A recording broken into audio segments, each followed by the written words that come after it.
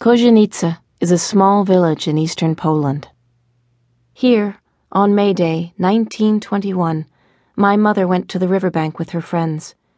It was dusk, and the breeze carried the scent of lilacs. The call of a cuckoo from the forest made the village girls laugh as they picked their way among the reeds and forget-me-nots at the water's edge, and the grasses brushed their ankles with dew as they passed. My mother carried a block of wood with her name written on it, Maria Rebisz. Also on the block of wood were a stub of candle and a small wreath of flowers. Each of the laughing girls carried a block. Again, the cuckoo called from the birch trees while Maria and her friends lit their candles. The smell of the matches and burning wax mingled with the scent of lilac. Clutching their skirts up around their knees, the girls waded into the chilly water to launch their boats.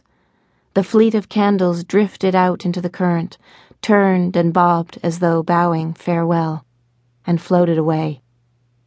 Downriver were the young men, and among them was Władysław Gut, a young architect and chemist who was overseeing the construction of a nearby ceramics factory.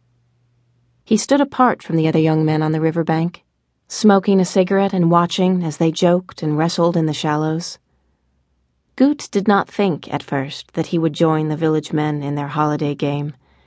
The ancient folk customs of this rural countryside near the Ukrainian area of Poland seemed like relics of a long-ago century. But the twilight was deepening, and the laughter rose in excitement as the flock of candles came into view, floating beneath the slender green fingers of a willow. The lights were bewitching. Gut tossed his cigarette into the damp grass and walked nearer to the water to watch the mayboats drift toward him.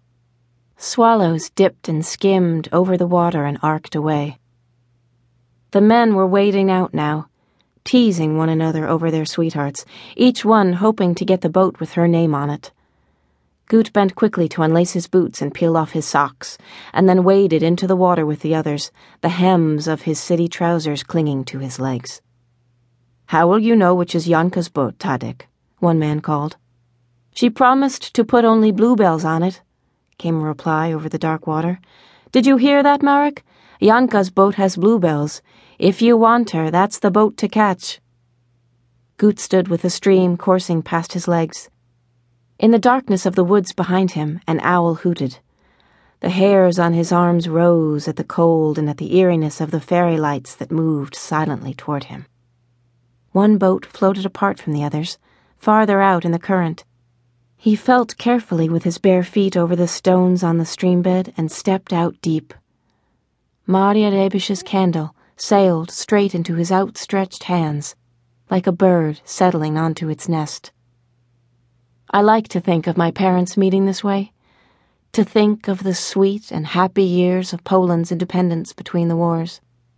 I like to think of the scent of lilacs luring my father into the water in his city clothes, and my mother in her white dress, sitting on the bank upstream with her knees tucked up under her chin, dreaming of the man who would catch her boat. They were married soon after, and I was born on May 5th in 1922, when the lilacs were blooming again. We lived for my first year in Kozienice. Our house sat just above the river, and in the spring of my first year, the sound of the rushing water spoke to me through the open windows.